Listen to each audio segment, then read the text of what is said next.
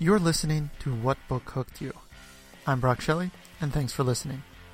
In this episode, I talk to Laura Creedle, whose debut work, The Love Letters of Abelard and Lily, comes out on December 26th. And here you'll listen to Laura talk about what really motivated her and the event that set her off to writing this book.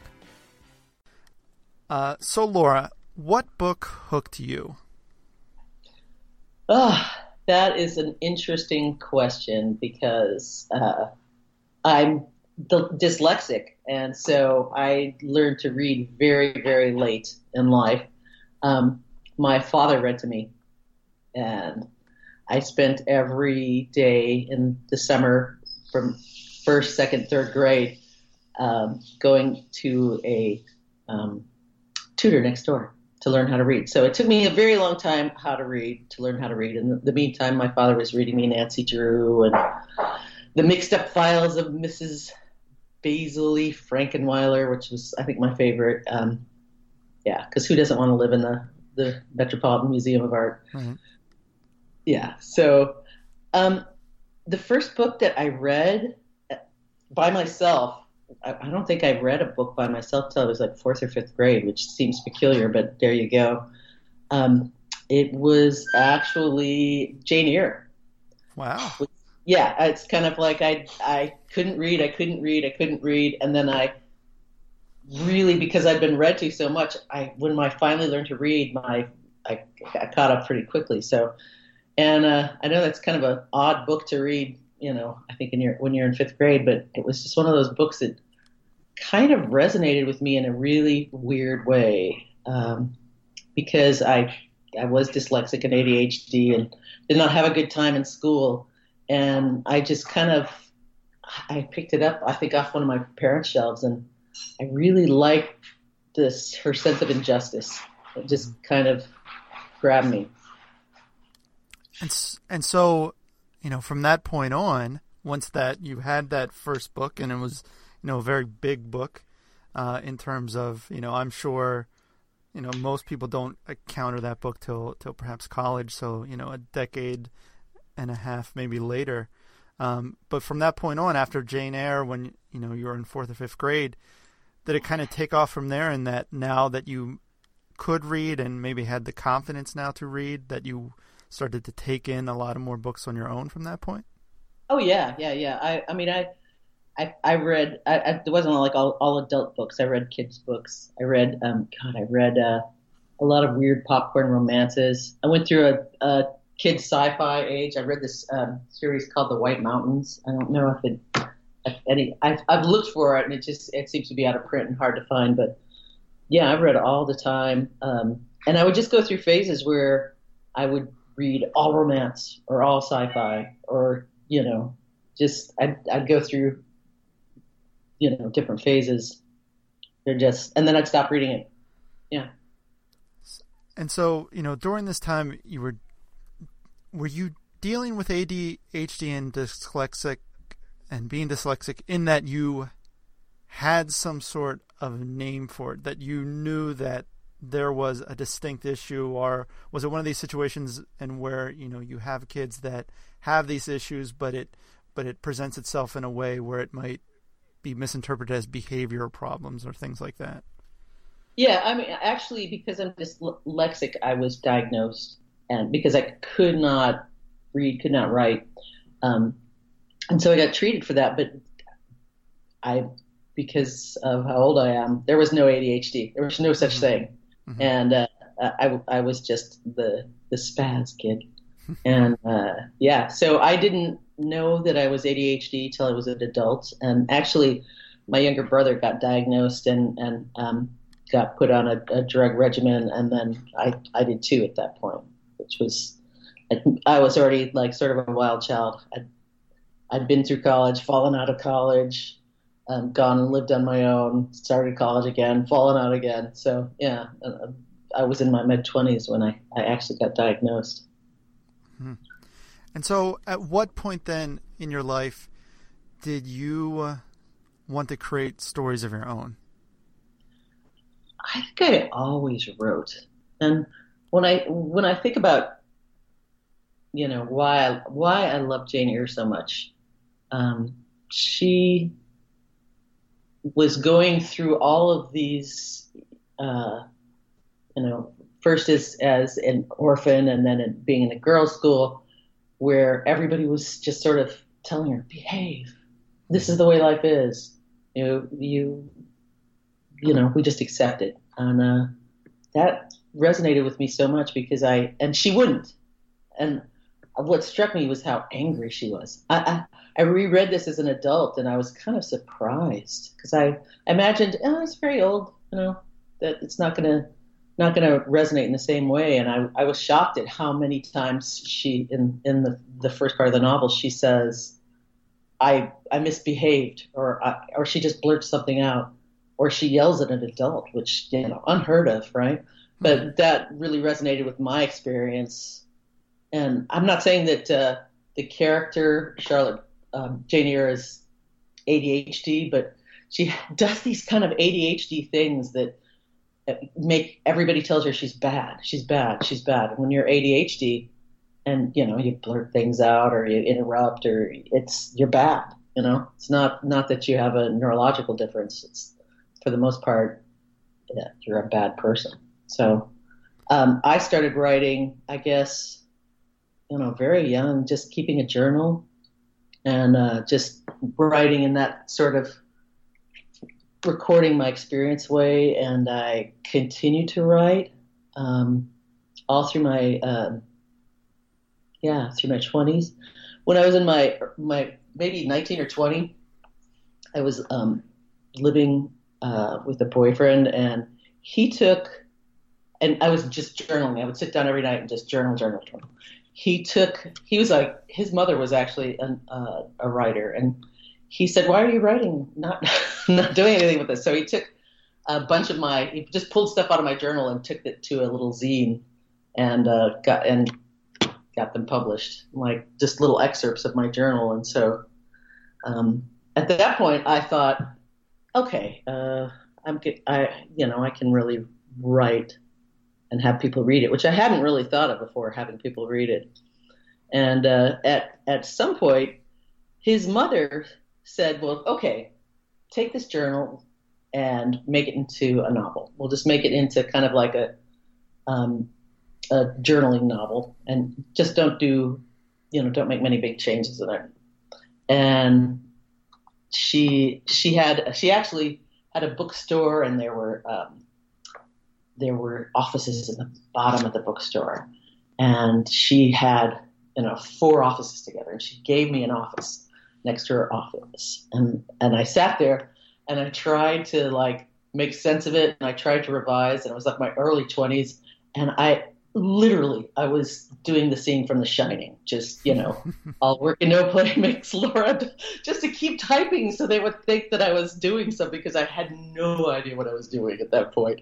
So, I did that for about 3 or 4 months, and then I think they figured out that I was kind of not doing anything. So that kind of ended my writing career for a very long time, because writing and editing, 2 separate skill sets. I could always write. Man, learning how to edit, it's a whole nother ballpark. And so what was it then that brought you back after sort of that encounter with writing? I don't know. I had kids. I mean, it's interesting. I didn't write for years and years and years. I played guitar in a series of bands, and I started writing a little bit when I had kids, but I was still playing. A lot, recording, and I got to the point where, and I was playing less and less as I got older, but I got to the point where I was doing shows and my thumb was hurting, and I went to the doctor, and I was like, "Why is my thumb hurting when I'm playing?" She x-rayed my thumb, and she's like, "You don't have any cartilage left." Wow. So I was kind of a crazy thing. I was like, "Oh, end of guitar playing right there." I had surgery on my hand, and I can still play occasionally, but it just kind of came to a grinding halt. And I think, I mean, that's kind of an odd thing to say that like that really kickstarted me back into writing, but I'd been in a musical realm, and for a while I was teaching guitar at Girls Rock Camp here in Austin, and then just suddenly all of that came to a halt, and I thought, what am I going to do now? And I just naturally returned to writing, which I'd done for so much of my life, just, you know, journaling and writing. And at that point, I think I was more ready to actually craft a story, you know. And it sounds like, you know, with the guitar no longer an option, you needed some sort of creative outlet to kind of put that energy in. Like I spent a little while sitting in my room at night going, you know. So yeah, once one creative thing ends, you have to have something else, or you go a little nuts. So yeah, that's what happened. And so at one point, you know, you're starting to pick up this writing again. At what point did you kind of commit yourself or organize yourself that, you know, I want to write a longer story, maybe a fictional story, and with the hopes of having it published? Well, I actually wrote an adult novel, and it was one of those.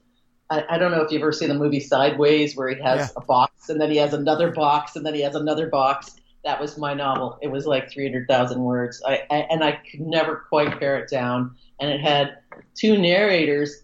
And I did a lot of work with workshops, and I had a great writing coach, and I brought it into groups, and everybody, you know, people didn't know me, so they didn't know how old I was. They just knew I was writing, and they just looked at the younger. I had two narrators. One was a woman in her 30s, and one was a teenager, and everybody who read it said this 30-year-old isn't resonating. You know, they were, and I joined an online critique group, and I started showing people my work there, and they really didn't know who I was. And I had a young woman say, "Why are you trying to write older than you are?"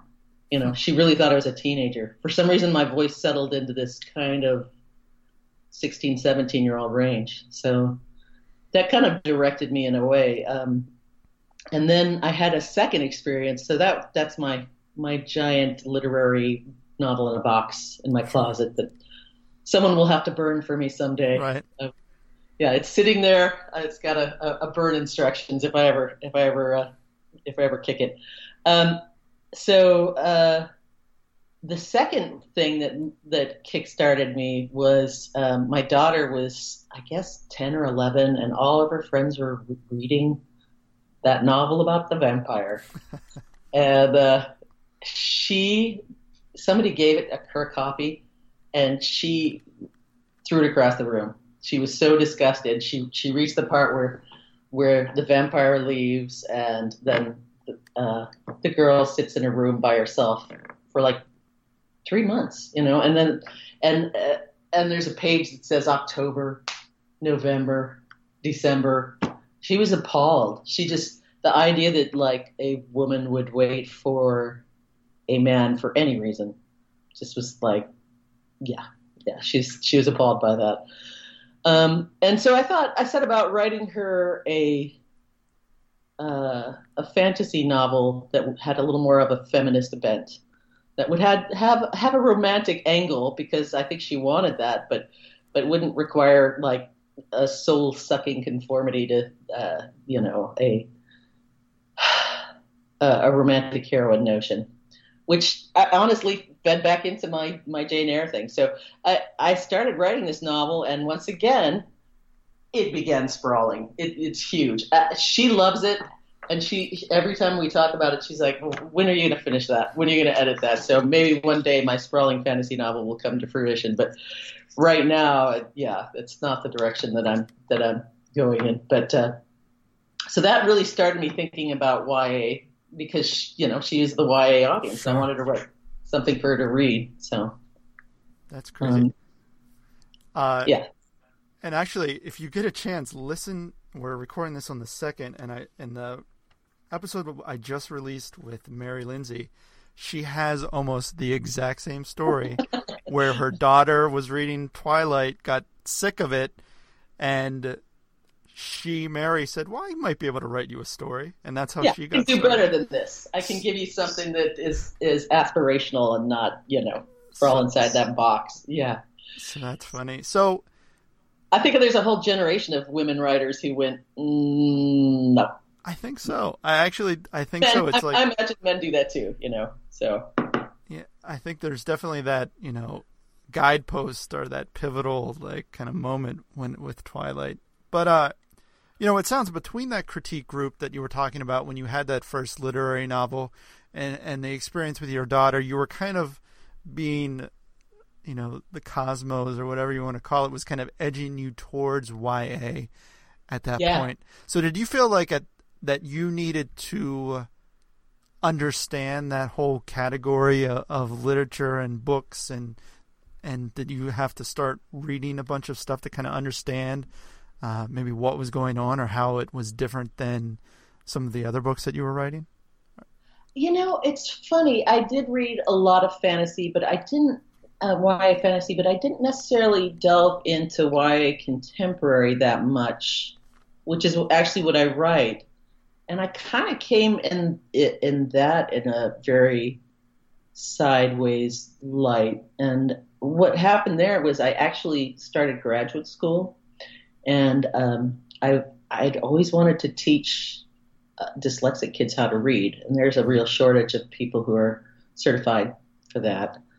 And I started this summer reading program, and I started failing terribly. And one of the things was that they had a rubric that was all different fonts and typefaces and abbreviations, and my dyslexic brain could not get a hold of it. It just couldn't. And I kept going back to them saying, can you explain this? Or, can we write this out so that it's not all, and they were like, no, this is how we do it.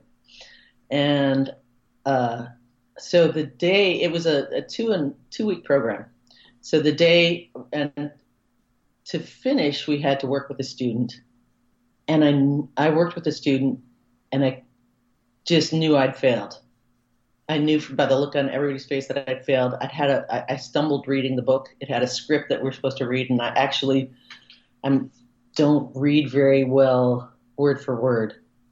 And so when we got to the end of the day, they had talked to everybody who was in the program except me. They didn't talk to me. So we were supposed to go through a review of our lesson plan. They did not talk to me. And I watched everybody go back and talk, and everybody go back and talk, and they never got to me. And then they were like, hey, you all graduated. And they held a graduation ceremony, and they gave us all like bubbles and hugs, and I knew I hadn't graduated. And it was very similar to many things that I'd gone through as a child, where like, I was the one person who hadn't graduated. They pretended I had. And so I went back to talk to them, and I was kind of mad. In a previous life, I think I would have been upset or feeling kind of terrible about myself, but I just got mad. I got very mad, and they said, I said, why did you pretend that I'd graduated? And they were like, well, we didn't want you to feel ashamed. And I'm like, I am not ashamed of who I am. I am this person, and I have this series of deficits. You're ashamed of me, and that's a problem.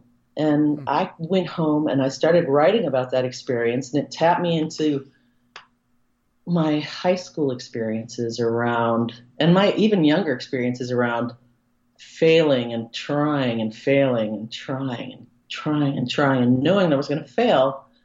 And, this is a pre-accommodation era that I grew up in. So I just knew that the book that I had was about a high school student. And I started writing about what that felt like, and being a smart kid in school and knowing you are never, ever going to get through school. And I didn't get through school. I actually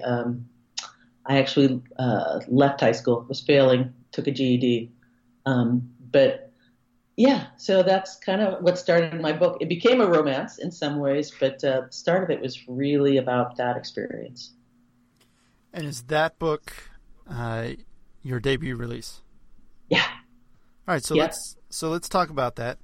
The Love Letters of Abelard and Lily comes out December 26th. So let's start off. Give me sort of a synopsis of what the book's about. All right.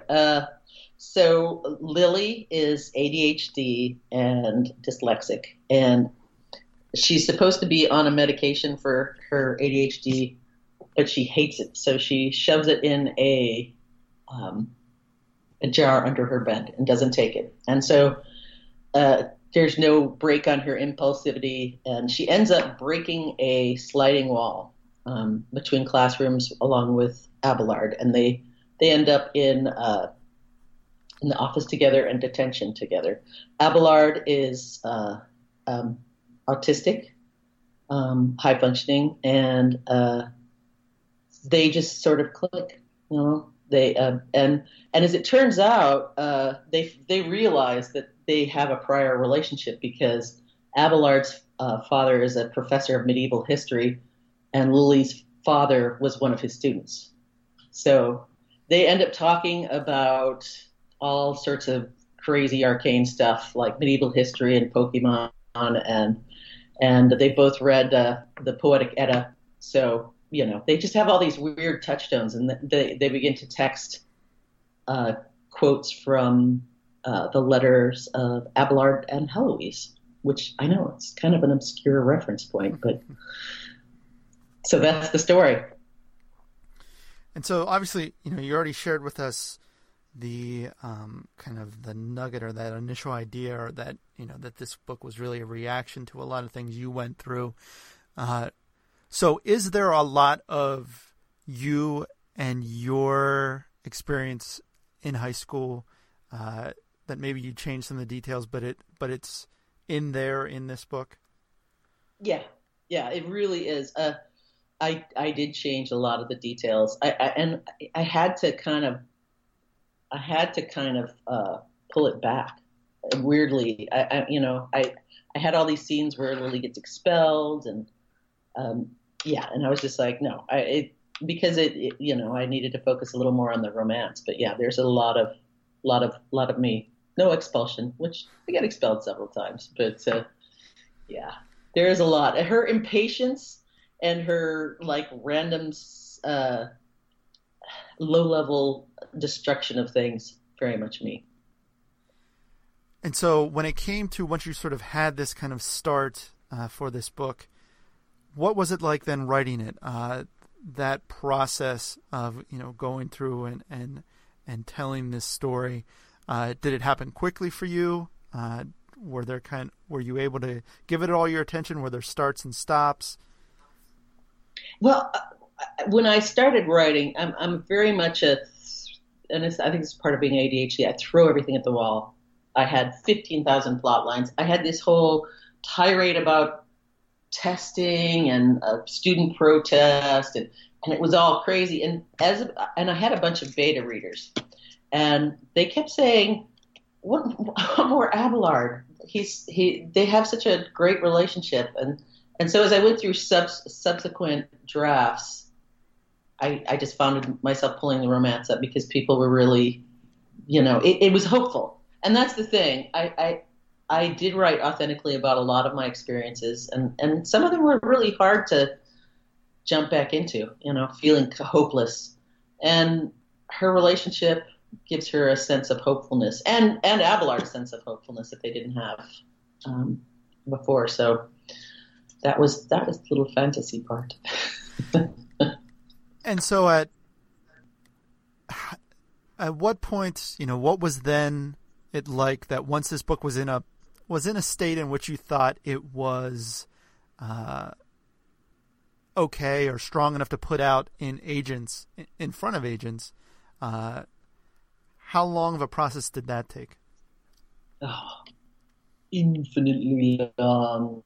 And it's a funny story because I uh, I wasn't done with it. An agent put out a call for uh, uh, YA novel with somebody who's neurodifferent. And I thought, oh, you want my book? So I just queried her. She said, send it to me. I wrote the rest of it in a weekend. And, I was kind of like, oh my God, why did I query someone with half a book? So she wanted a full. So she took it, and it took 6 months for her to get back to me. And she was very kind in saying that the first part of the book was beautiful, and the second part of the book was agents are so kind.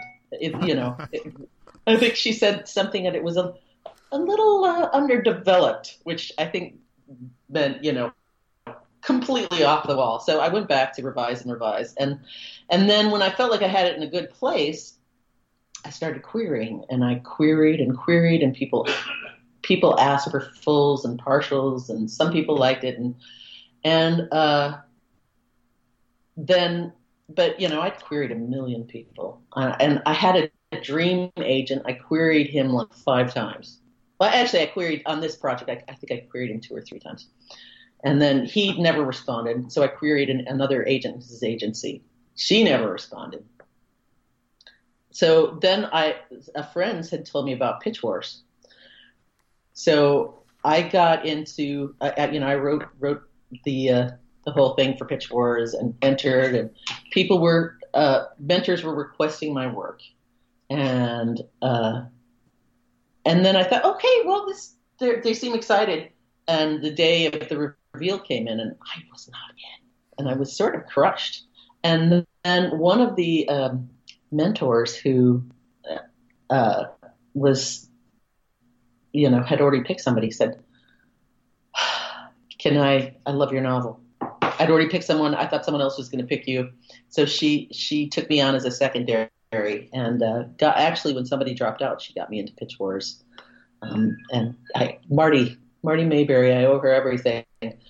So, because she worked with me and she helped me romance it up. She was the person that she told me I had to have a kiss romance. And I was like, Lily is spastic and crazy, and Abelard is on the autistic spectrum. They're not going to kiss. And she was like, no, make it work. Work the romance a little more.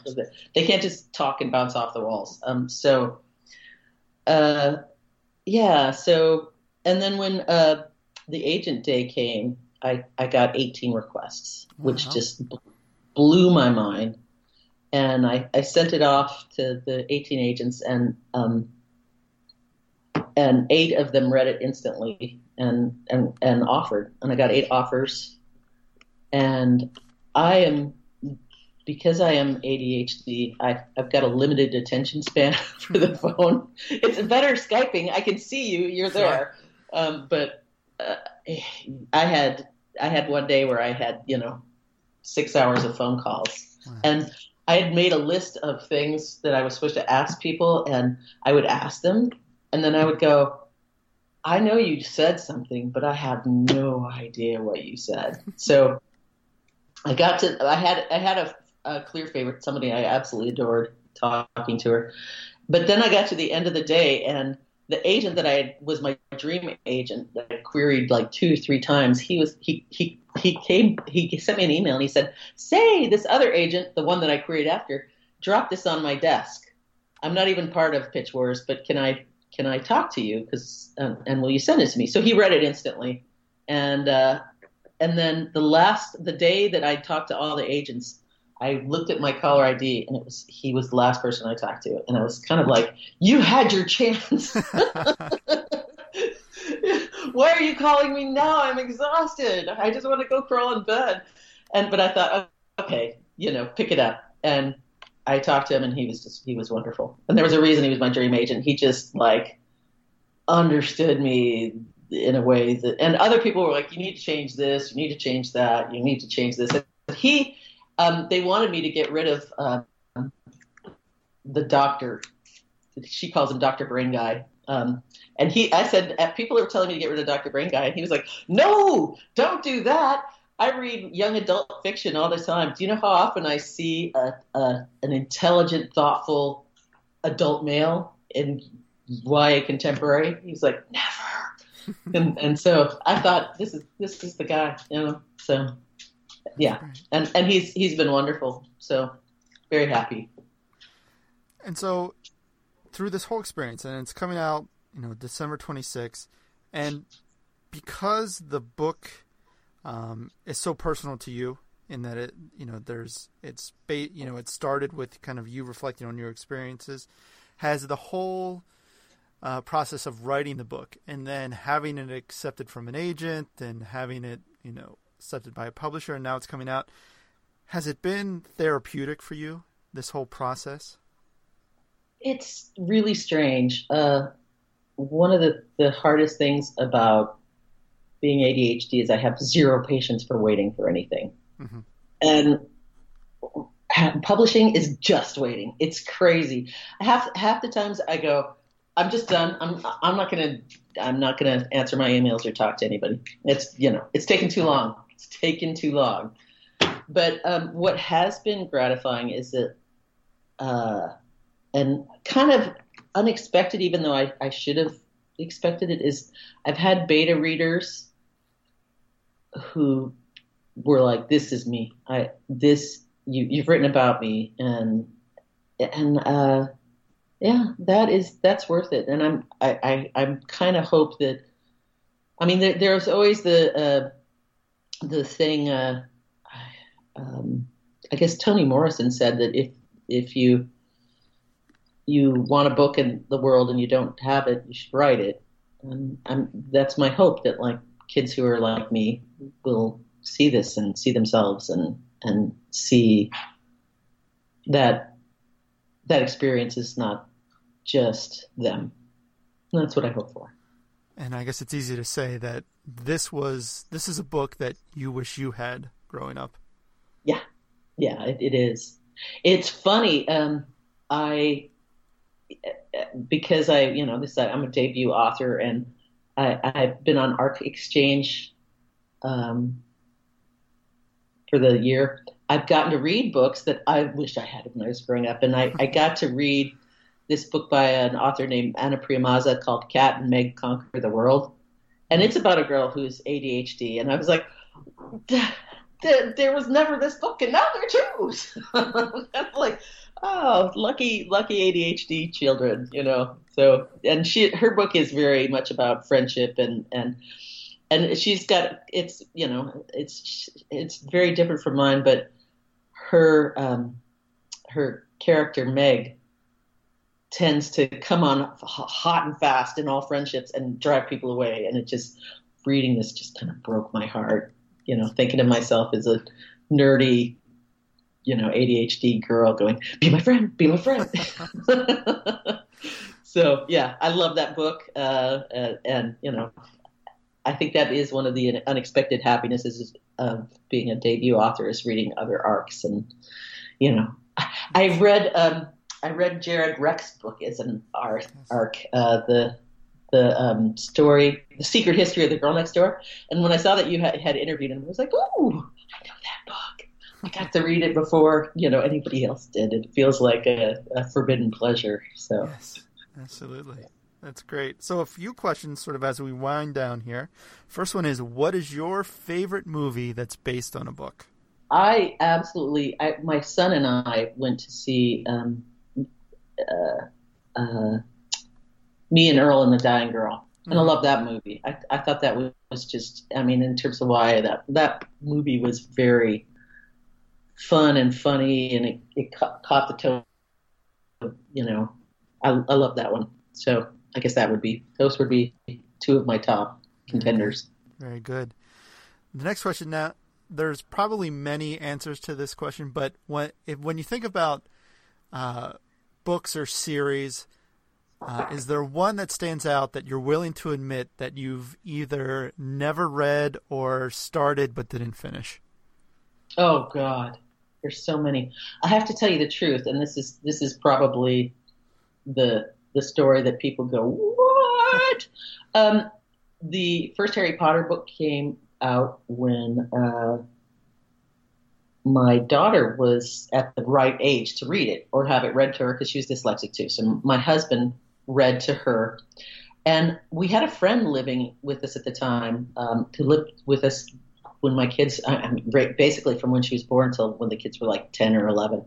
So she was like an aunt. So they felt like, my husband and my friend felt like I got to spend more time with the kids. Therefore, I was not allowed to read. So she read all of Narnia, and he read all of Harry Potter. I have never laid hands on a Harry Potter novel. Wow. I've been around while it's being read. I've actually gone in and gone, ooh, this is interesting. I am going to eavesdrop. And I've also seen all the movies because I had kids multiple times, have those playing all the time. But I've never actually read Harry Potter, any of it.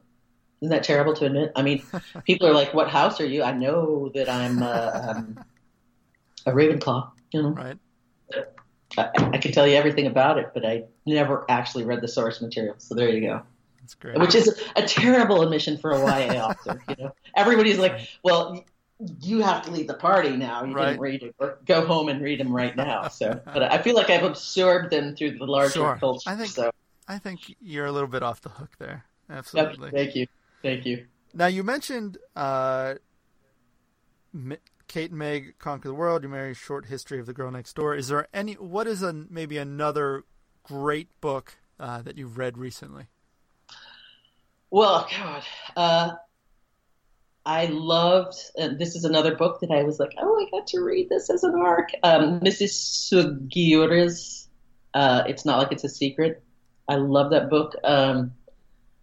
It's about a Japanese American girl who falls in love with a Hispanic girl.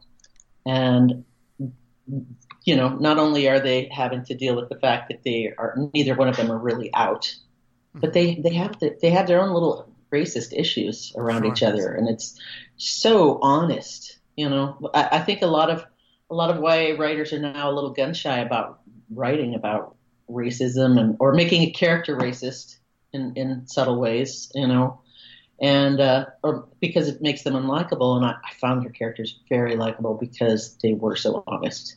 So that's one. My writing partner is actually, and she's actually in the same. She's on Houghton Mifflin Harcourt too. Her name's A.B. Rutledge, and she wrote this beautiful, beautiful love story called Miles from You, and it's coming out in March. It's just lovely and very short, but kind of heartbreaking. So about a young man whose transsexual girlfriend basically commits suicide, but ends up in a coma. So yeah, and he, how he deals with it, and it's very. It sounds heavy, but it's actually a very beautiful story. So that's my recommendation. Kid-wise. Very good. YA-wise. Very good. Well, Laura, I thank you so much for joining me and for kind of sharing your story. The book, The Letters of Abelard and Lily, comes out on December 26th. And so I wish you and the book all the best. Thank you so much.